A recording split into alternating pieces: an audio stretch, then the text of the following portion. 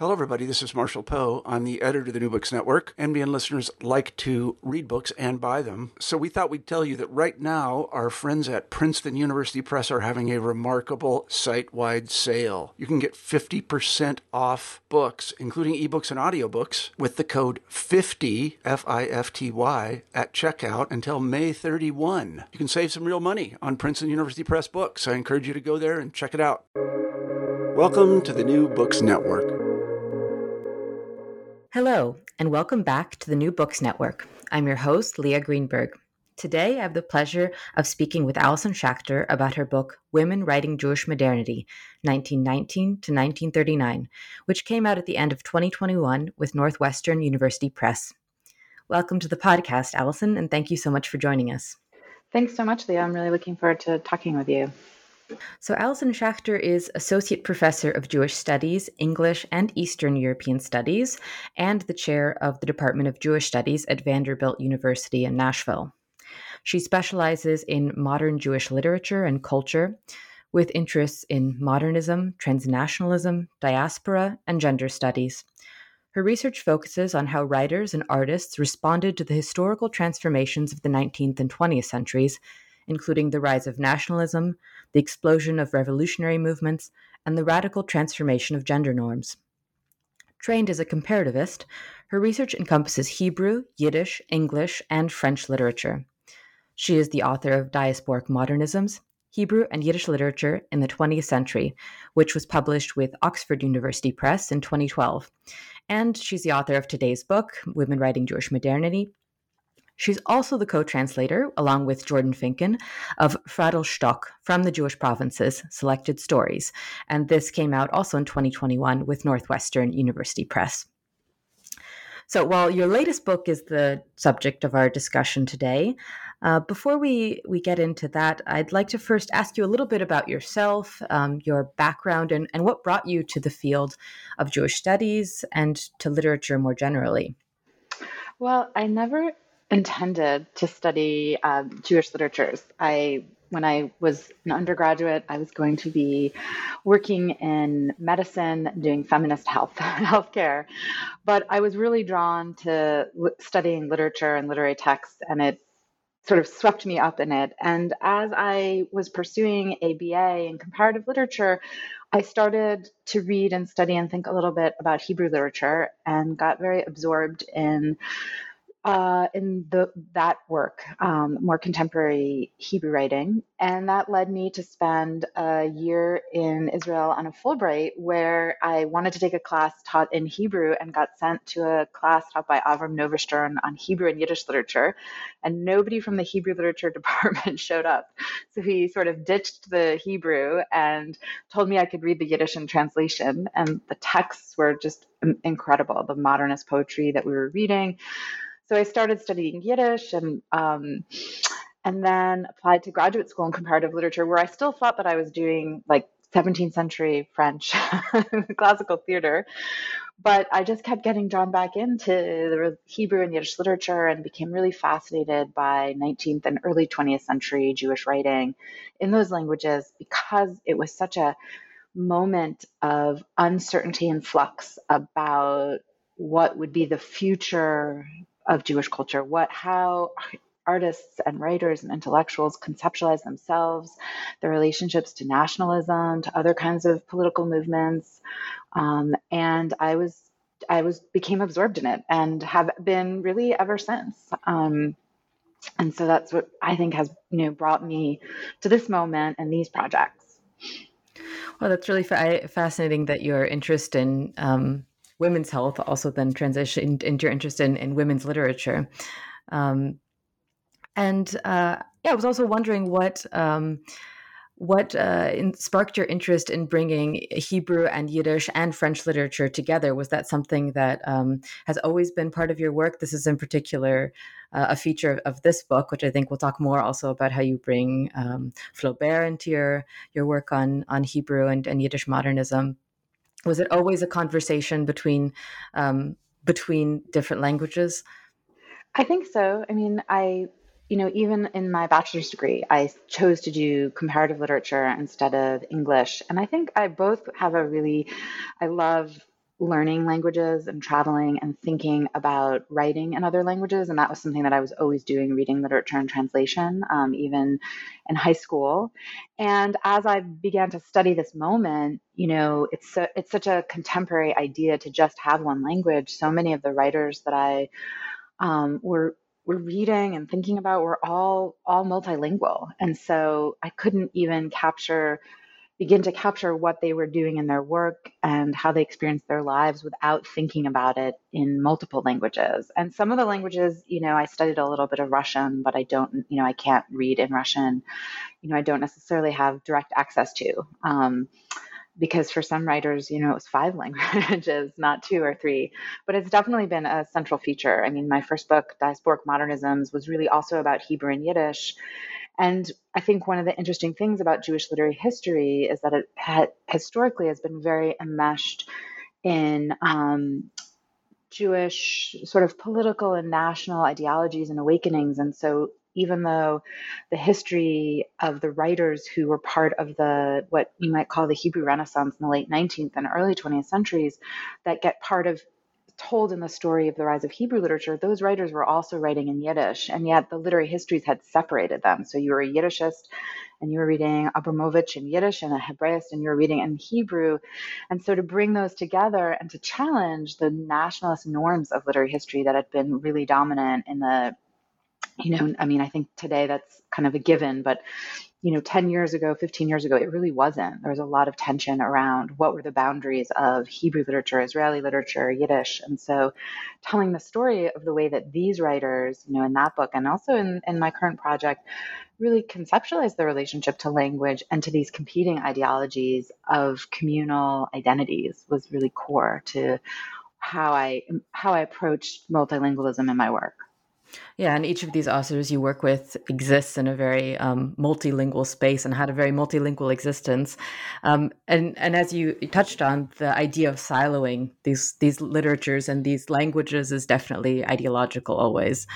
And something that I wanted to turn to in terms of the use and choice of language and the sort of political and cultural weight that each linguistic choice holds, was the issue of the sort of gender dynamics of Jewish language. And that's something that also fascinates me in my own research.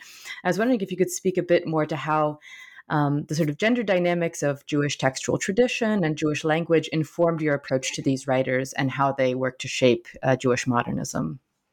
Yeah, so and I'll say when we think about siloing, one of the things that really that led to this project was the realization that even though now Jewish and Hebrew and Yiddish literary histories were being looked at from a multilingual perspective, women writers were being siloed, so they weren't being brought into that conversation, especially women prose writers, which was, I think, something that was really important to me to achieve.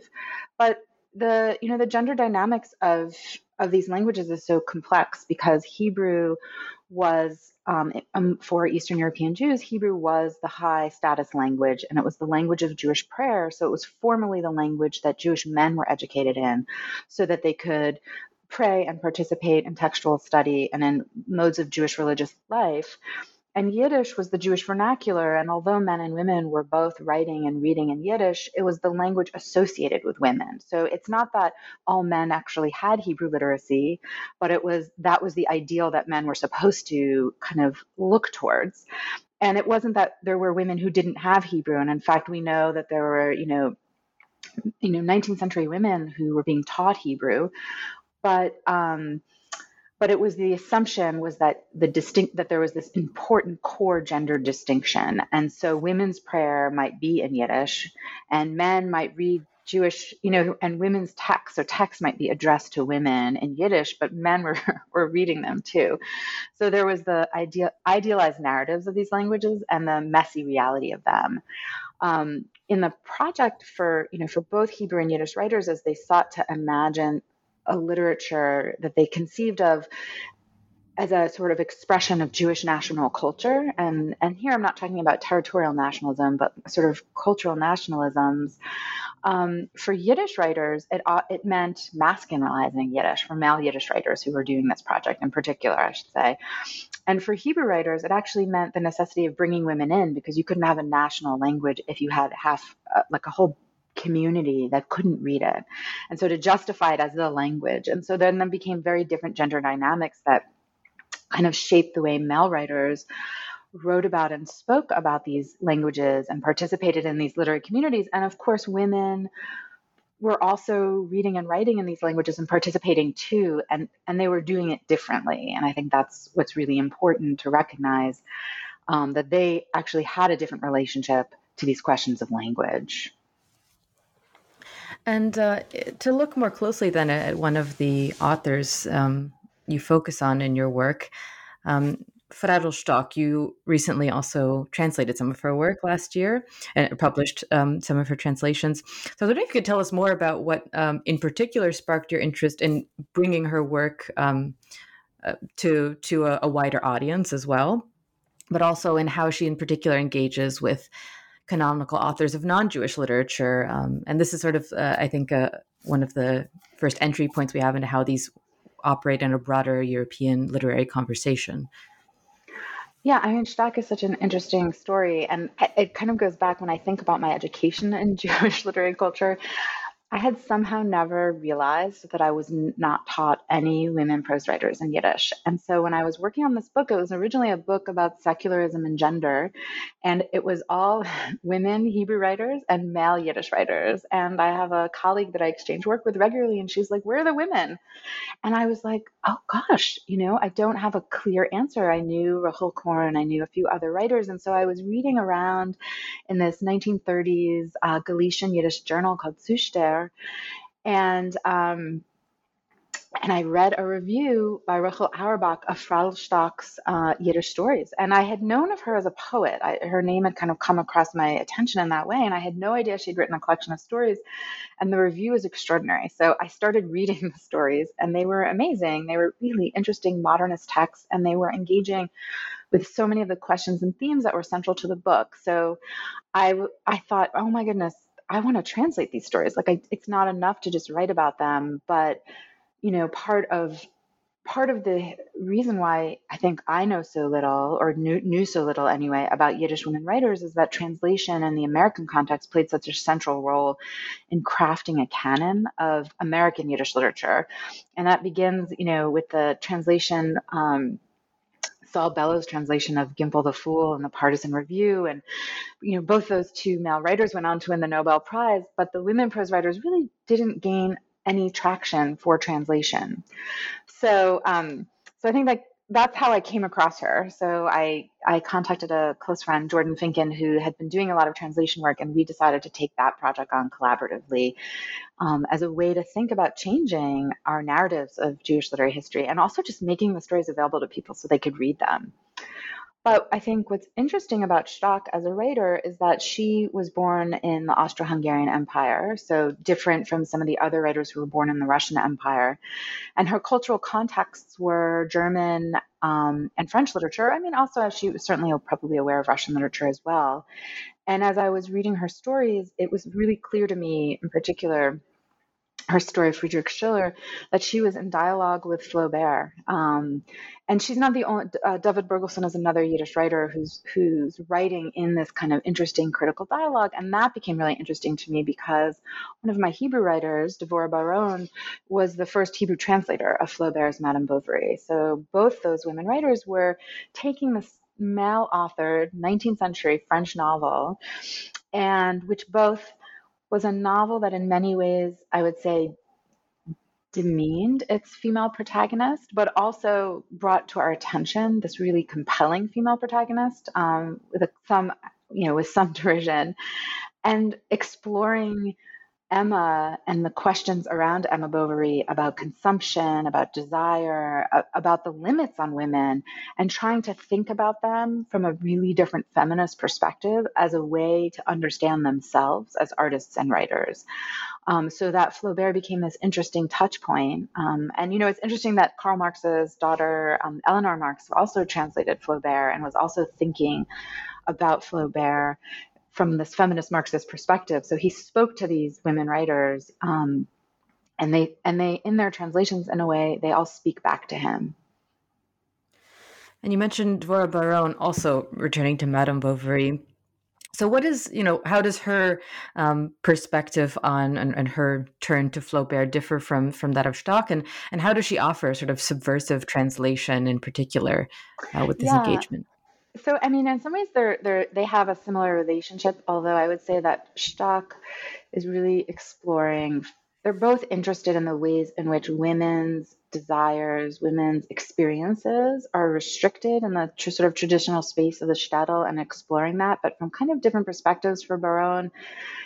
For Stock, the erotic experience is just more something she's interested in. And for Baron, I think it's more the sort of abusive relations of power, actually, or the ways that they express themselves in the domestic space. But her translation of Flaubert is really interesting because what she does, um, she really plays around with Flaubert's ironic voice, and she allows Emma in her translations, by making subtle changes, to have a greater interior expression, so that whereas Flaubert sometimes describes Emma as almost lacking in a form of interiority, in Baron's we see Emma's interior world, her feelings exist, and she's able to express them. So with really subtle changes, she gives us an Emma who has substance, who has an interior life. And in doing that, she's showing us how women are thwarted, like how they have aesthetic possibilities that aren't, in which they aren't allowed to give voice to. So I think it's an amazing translation for that. And it's funny because the review of the translation, which I write about, the reviewer says, oh, she doesn't really have the stamina to do this translation. And he gets really involved in the nitty gritty of how she translates this term potest of the sea, which is ash water. And he completely misses what's really radical about her translation, because he's so absorbed in his own linguistic authority as somebody that knows French better than her. But she was doing something, I think, interesting to me, because I think she was creating her own practice of a form of feminist translation that was in her moment radical. And you talk also then about the idea that about proficiency in a language, and that also then becomes a topic especially in the second part of the book, where you engage with authors who worked most actively in a language that was not their first. So the first half of the book focusing on the sort of subversive space of prose, and the second half has a focus on sort of the types of communities created through this modernist writing. And I was interested in hearing a bit more about what the particular significance was of authors like Leah Goldberg and Elisheva Bichovsky and Deborah Fogel writing a language that wasn't their first language. It made me think of a lot of these like sort of thorny issues of the mother tongue or the quote unquote native proficiency, and sort of what people living across national boundaries confront when they adopt a new language. So I would be curious to hear more about that. Yeah, I think, I mean, it's really interesting. It was something that I hadn't planned, and then kind of came to this realization of that for Goldberg, Bichovsky, and Vogel, they really were talking about explicit language choice. I think sometimes we talk about language choice and people really don't have a choice. They don't have another language. This is their language, and for a variety of reasons. But for each of them, choosing a language. So for Goldberg, she learns Hebrew later. She's growing up in a German and Yiddish milieu, and a Russian context. And for Bichovsky is fascinating as a non-Jewish woman who became interested in Hebrew and Yiddish, and then saw the language as a kind of way to reproduce modernist modes of estrangement, and so and marginalization. And so the idea of writing in these marginal languages for her became a way for her to express a kind of cosmopolitan modernist aesthetic. And for Vogel, I think it's also interesting that she chooses Yiddish because she grows up in this very Zionist and Hebraic context, and she has Polish. And it's actually Rachel Auerbach, the woman, the writer that reviewed Stock, who convinces her to choose Yiddish, and she embraces it, I think, as a tool of imagining, as a space to imagine the multiplicity of Jewish languages. Like she's choosing a language not her own, but one that's rooted. I mean, she was really interested also in the sort of multi-ethnic space of Galicia. And so I think it was the sort of Jewish language of that space in dialogue with Polish and Ukrainian artists. So for all of them, it was part of their creative expression. It was a way for them to imagine new modes and forms of belonging. Bykovsky actually, her relatives had arrived in Russia from Ireland. And so she really identified with the kind of Zionist project as connected to the Irish liberation movement. And I think that was also it was a way for her to think about her own place in Russian culture, actually. So anyway, for all of them, it was different, but it was about it was also about disconnecting themselves from the language of their families, which I also think is interesting, that they wanted to push off in new directions. And it was part of their, I think, project of imagining themselves as self-made artists too, and independent artists and writers. And you also spoke of the difference in geographic and thus national, social, political context of these authors. So, for example, working both in the Austro-Hungarian Empire, or the former Austro-Hungarian Empire, and in the Russian Empire, which then became the Soviet Union. So what are some of the differences that these two contexts offer these authors? One of the striking things, I've been creating a map for the book. And I mean, it's important that the interwar period, which is the context for this moment, is a moment when all of these empires are collapsing. So central for each of these writers is that they're born in these imperial contexts that are multi-ethnic and multilingual, and then these empires fall apart, and new nation states are created that are monolingual. And so I think that ends up being really a kind of key experience for all of them. And, of course, for the Austro-Hungarian context, the idea of the Habsburg Empire, the idea of German culture, the idea of multi-ethnic, a kind of idealized multi-ethnic space, which I think is how, in some spaces, the Austro-Hungarian Empire has been remembered and it's being reclaimed that way. It was really central. And in the Russian imperial context, it's certainly different. I think for Baron, leaving that empire leaving Russia was really important, and that Russia was a kind of unsafe space for Jews, that she was fleeing. Ultimately, I think, political violence that's unfolding, and pogroms and whatnot. And so, there are different spaces, but it's the reorganization in the interwar period. It's the sort of emergence of the Polish Minority Treaty, or the emergence of new modes of minority rights that are coming out of the Soviet Union, and the creation of the mandate system, which produces another possibility of Jewish territorial nationalism that I think becomes defining features of how all these writers, like if they're born in these imperial contexts, they don't end up in them. Even Vogel, who's the one writer who stays in Europe, ends up in the interwar Republic of Poland. And really, she mourns the Habsburg Empire. She often refers to the town that she lived in, which would have been Lvov, as Lemberg, which was, its name under that imperial context. And this sort of multinational and multicultural context also relates to the different ways in which these women sought mobility, whether it be culturally, linguistically, politically, but also in terms of their education and their sort of literary cultural affiliations. So, for example, Leah Goldberg and I believe Deborah Fogel also had PhDs, correct? I was interested in hearing also about how they were able to both make space in these sorts of institutions and attempt to achieve this sort of social intellectual mobility, but how they were also limited in their attempts to do so.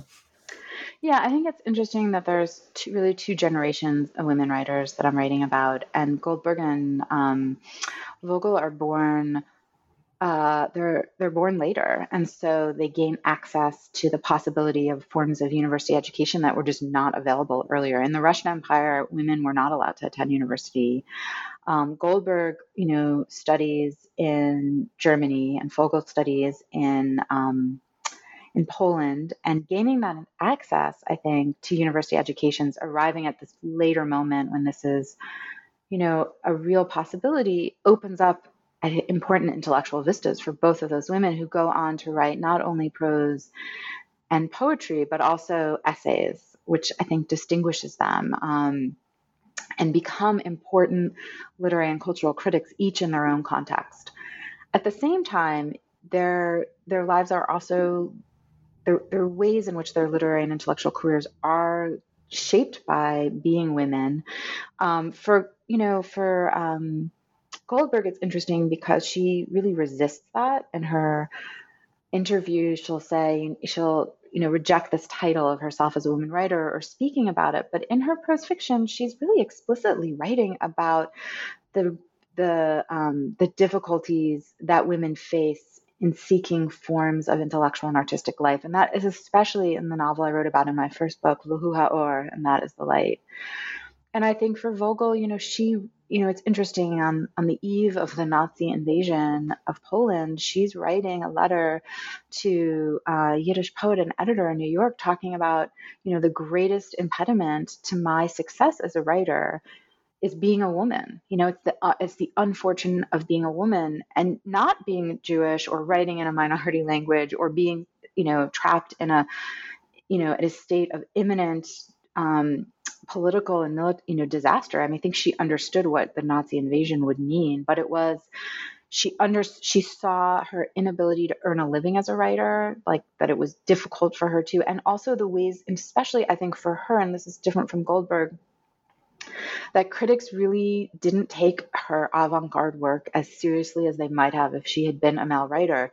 And when you read the criticism of it, where there's this one reviewer who's so demeaning of her. He's like, there's nothing new on the prose front in Yiddish. I mean, there's this backward stuff that Vogel is doing, but really it's just, imitative of Cubism. And it's such a strange statement because she's doing something nobody's doing in Yiddish, but it's just imitative. Whereas, male writers' avant-garde experimentations were embraced as central and important and intellectual. And the other thing, is, she's not writing about the Jewish question. But of course she is writing about those questions, but she's seeing, the aesthetics as political. And none of that's visible because she's a woman writer and because the expectations for women writers were different.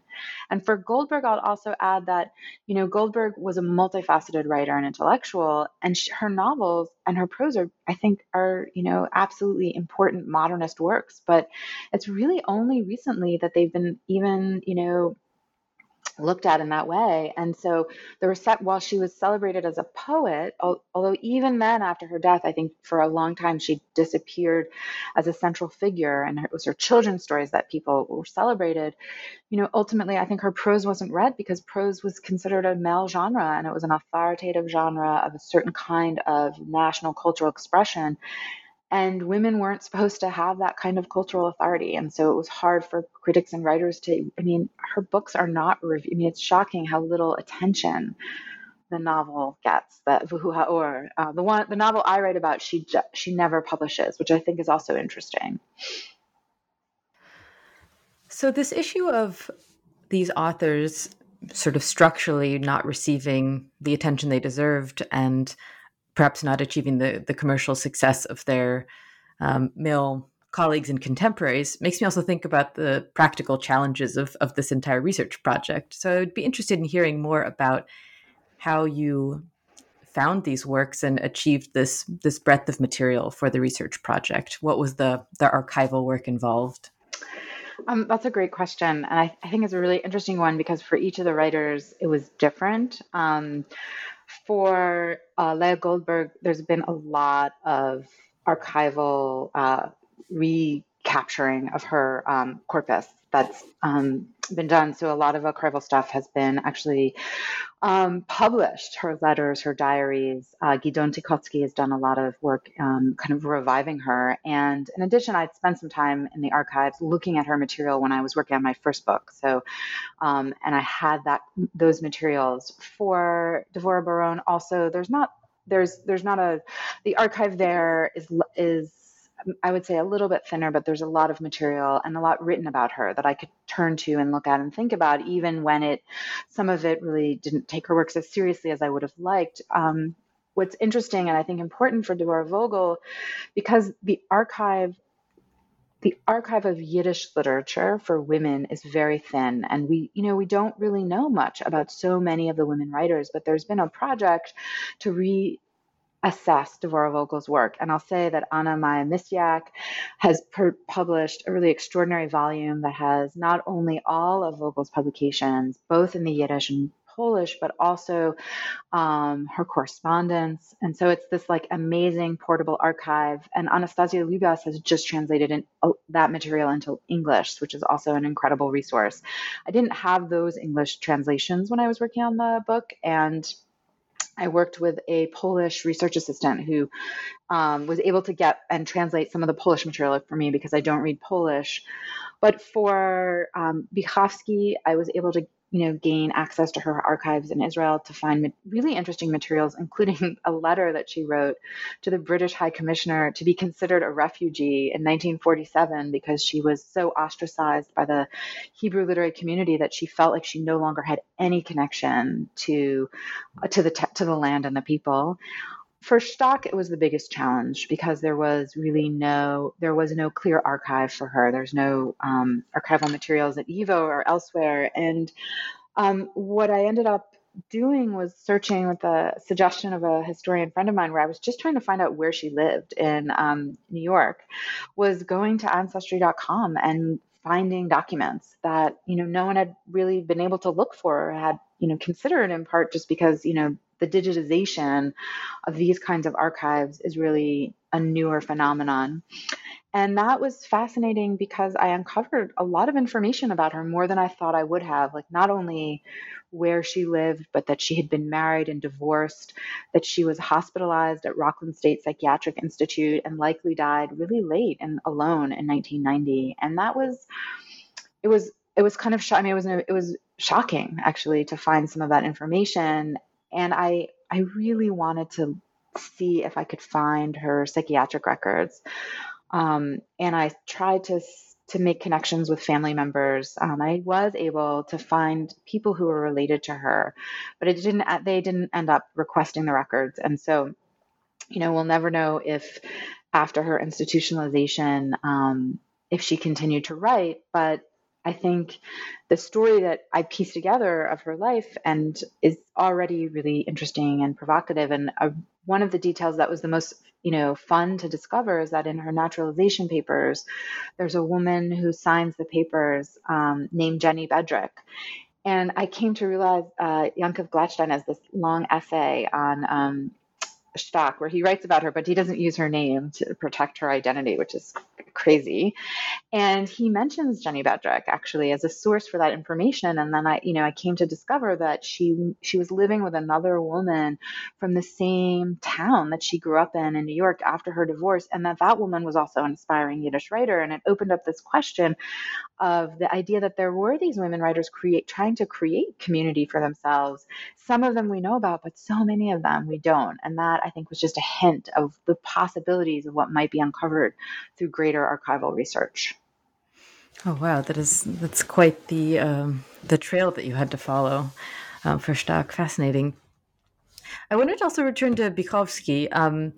She was a new author for me, and her biography was also peculiar. That she'd come from Ireland, and then gone on to Palestine. So I was interested in hearing a bit more about her writing, and in particular her use of the motif of Jewish non-Jewish relationships, which also comes up more frequently in the book.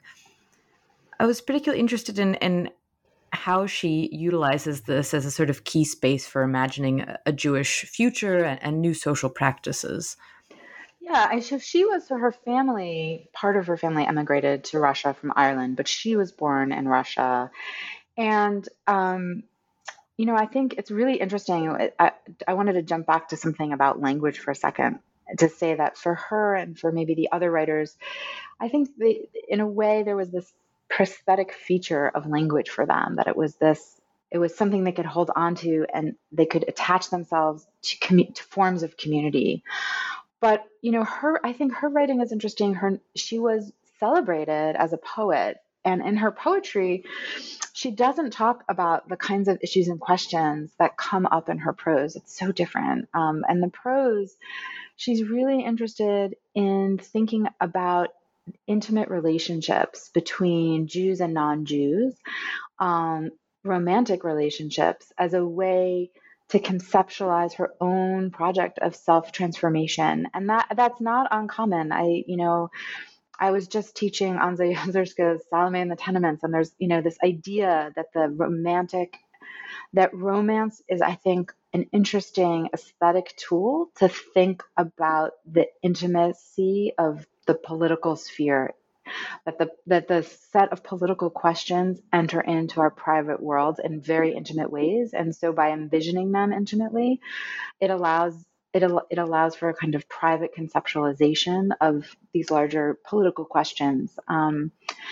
She, in that, I think what's interesting in that novel, Simta Ode Alleyways, is that for her, there's this figure of this Russian woman who wants to learn Hebrew but doesn't. And I think that's important because she succeeds.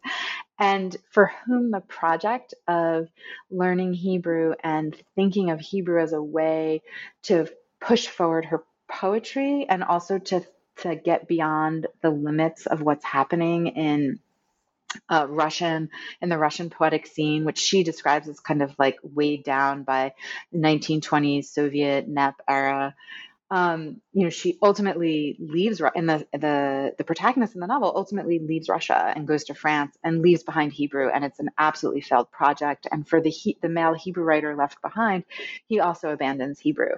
So for her, it's sort of like her predicting the failure of her own gesture, because ultimately she'll also turn her back on Hebrew in a way at that end, in that letter, written in English, which is really fascinating to me. But it is this moment when people are seeing language, when she's writing this novel, it's this moment when, it's also like the moment for Esperanto and all these other impulses of internationalism and a belief in a kind of international, transnational community of writers and intellectuals. And for her, Hebrew was that language. It was going to be that. And it didn't turn out for her. It didn't turn out the way she hoped, but her novel kind of imagines its failures through the romantic and intimate, the failures of the romantic and intimate relationships in the novel. And that's really interesting.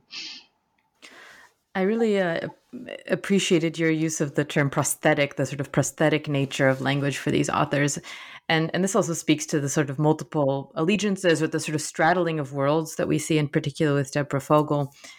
So I was wondering if you could tell us a bit more about how she operated within these different worlds of speaking Polish and Yiddish and Hebrew, and then how she was able to be a pathbreaker aesthetically and in her social critique, even though it wasn't always so well received.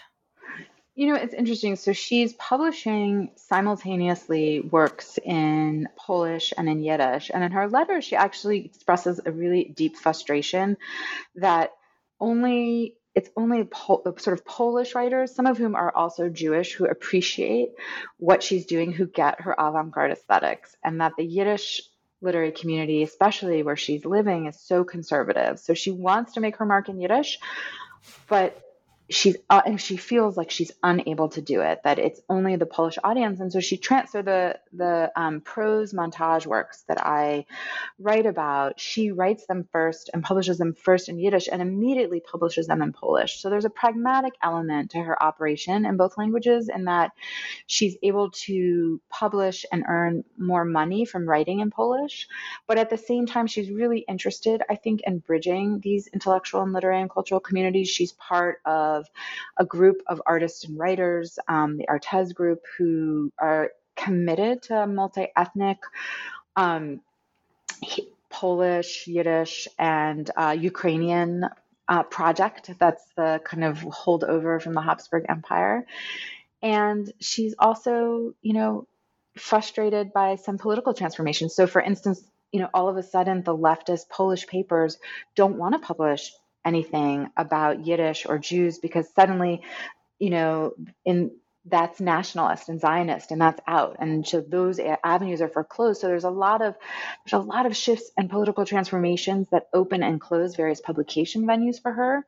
There's her own commitment to kind of idealized multi-ethnic literary and cultural space, and then there's her own project of aesthetic experimentation. And I think she's writing these prose montage works. They're difficult to read. She's invested in an aesthetics of boredom, which makes them even harder. But she's also trying to re-envision a democratic mode of writing that can encompass multiple perspectives, including women, including ethnic minorities. And so, she's doing something really radical and political, and she's doing it in Yiddish and in Polish. And so I think there is a practical reason she moves between languages, but for her, it's also ultimately an aesthetic and political question. And in terms of the path breaking of these authors, you also then turn at the end of your book to Jewish American literature. So I was wondering if you could tell us a bit more about how these authors created the groundwork or laid the groundwork for Jewish American literature. And in particular, you look at the author Grace Paley. Yeah.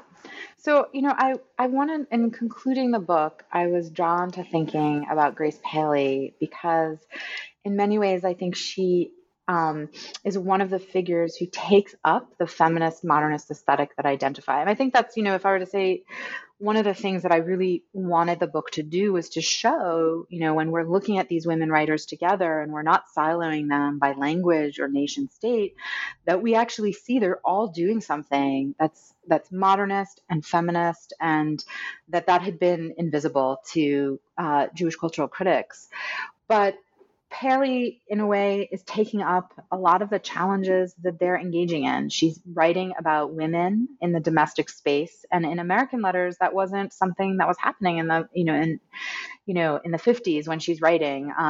Certainly, there are really interesting African American women writers who are also doing, in some ways, related projects. But she's also challenging. She's embracing prose, but she's experimenting with modes of representation, representing interior life, and also with the very restrictions that prose imposes on women. And so, for instance, she has this brilliant, I think it's this story that I write about, Conversation with My Father, where she talks about how she doesn't want to, she wants to offer all her characters like the open destiny of life. She doesn't want fate and narrative convention to restrict how we see women, because for her, and I think for all of these women, the aesthetic and the everyday are not distinct from each other. So prose is acting in the social world. And when we have these narratives about women's fates, and they abound, they also restrict women's fates, right? Not just in the stories, but in real life. And so I think Paley, like the other women writers, really believed that prose was a transformative genre that could participate. It was itself social.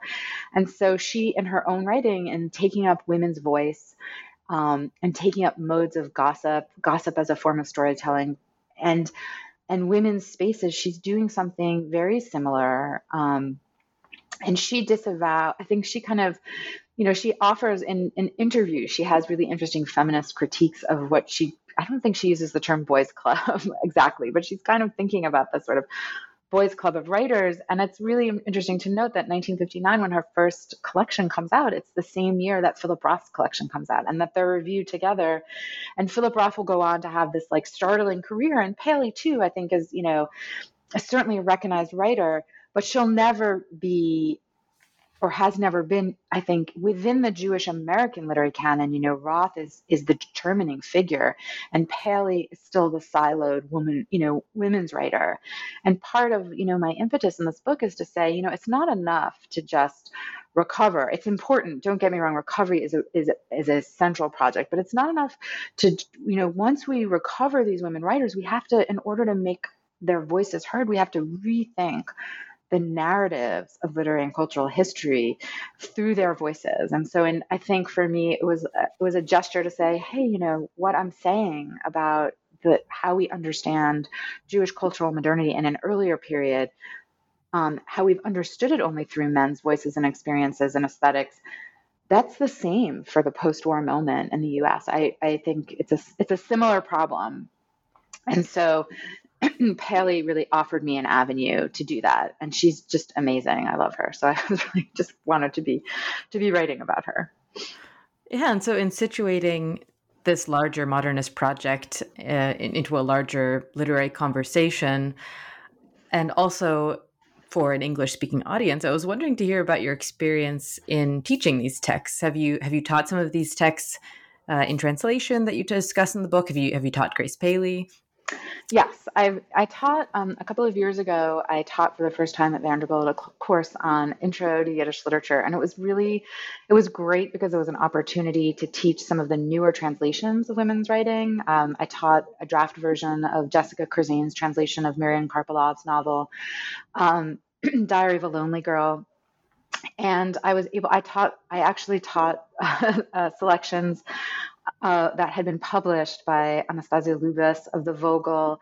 And I brought in a few stock stories as well that I had been working on. And it was really amazing to teach Yiddish literature and have all these women's voices in the classroom, because, for a generation of students, Yiddish literature, it won't just be the fathers and the there's a narrative where we think about, Abramovich is the grandfather of Yiddish literature, and then there's Peretz and Shalom Aleichem, the son and the grandson, and this very paternal line. But actually now you can teach, Yiddish literature and prose literature and have all of these women's voices, and that's new. My students love Grace Paley, and I teach her in a class on Jewish storytelling. And this semester, I'm teaching Jewish storytelling, and that class is 6 Jewish short story collections.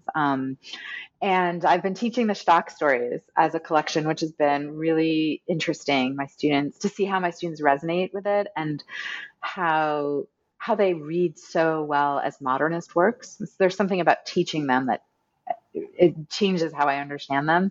And we're about to hit Paley, but I think Paley is, in the classroom, her stories at first seem so conversational, and then it's really exciting to get students to see also how they're so difficult, and how they're challenging and continuing to challenge this distinction we make between art and life in really interesting ways.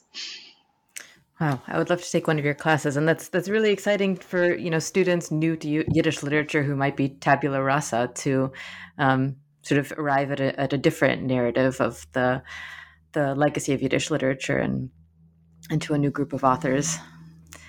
Well, this brings me then to my last question, which is not related to this book, but sort of looking forward. What are you working on next?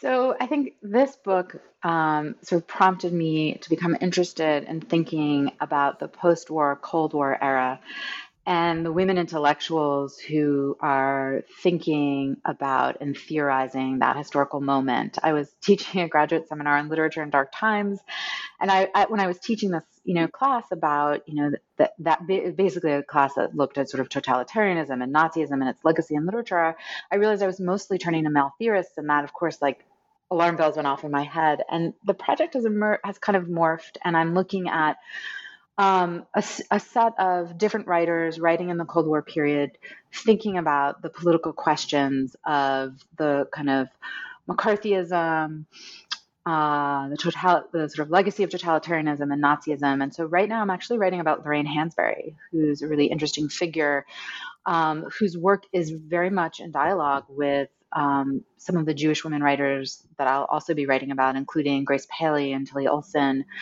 And Hansberry, too, is like all these other women, are thinking about the everyday as a political space, are thinking about the domestic space in political terms. And I'm interested in the wages for housework movement also. And the women sort of who begin that project of that. And so Selma James, CLR James's wife, for instance, has a really important manifesto. So, and then women, I'm also interested in thinking about women like Rachel Auerbach and Leah Goldberg, who emigrate in the post-war period and are also asking important questions about what happens to minority identity in the context of the creation of a new state, and how do we understand that in relationship to the legacies of Nazism. So it's really a Cold War project about women intellectuals, but it's been fun and exciting to really,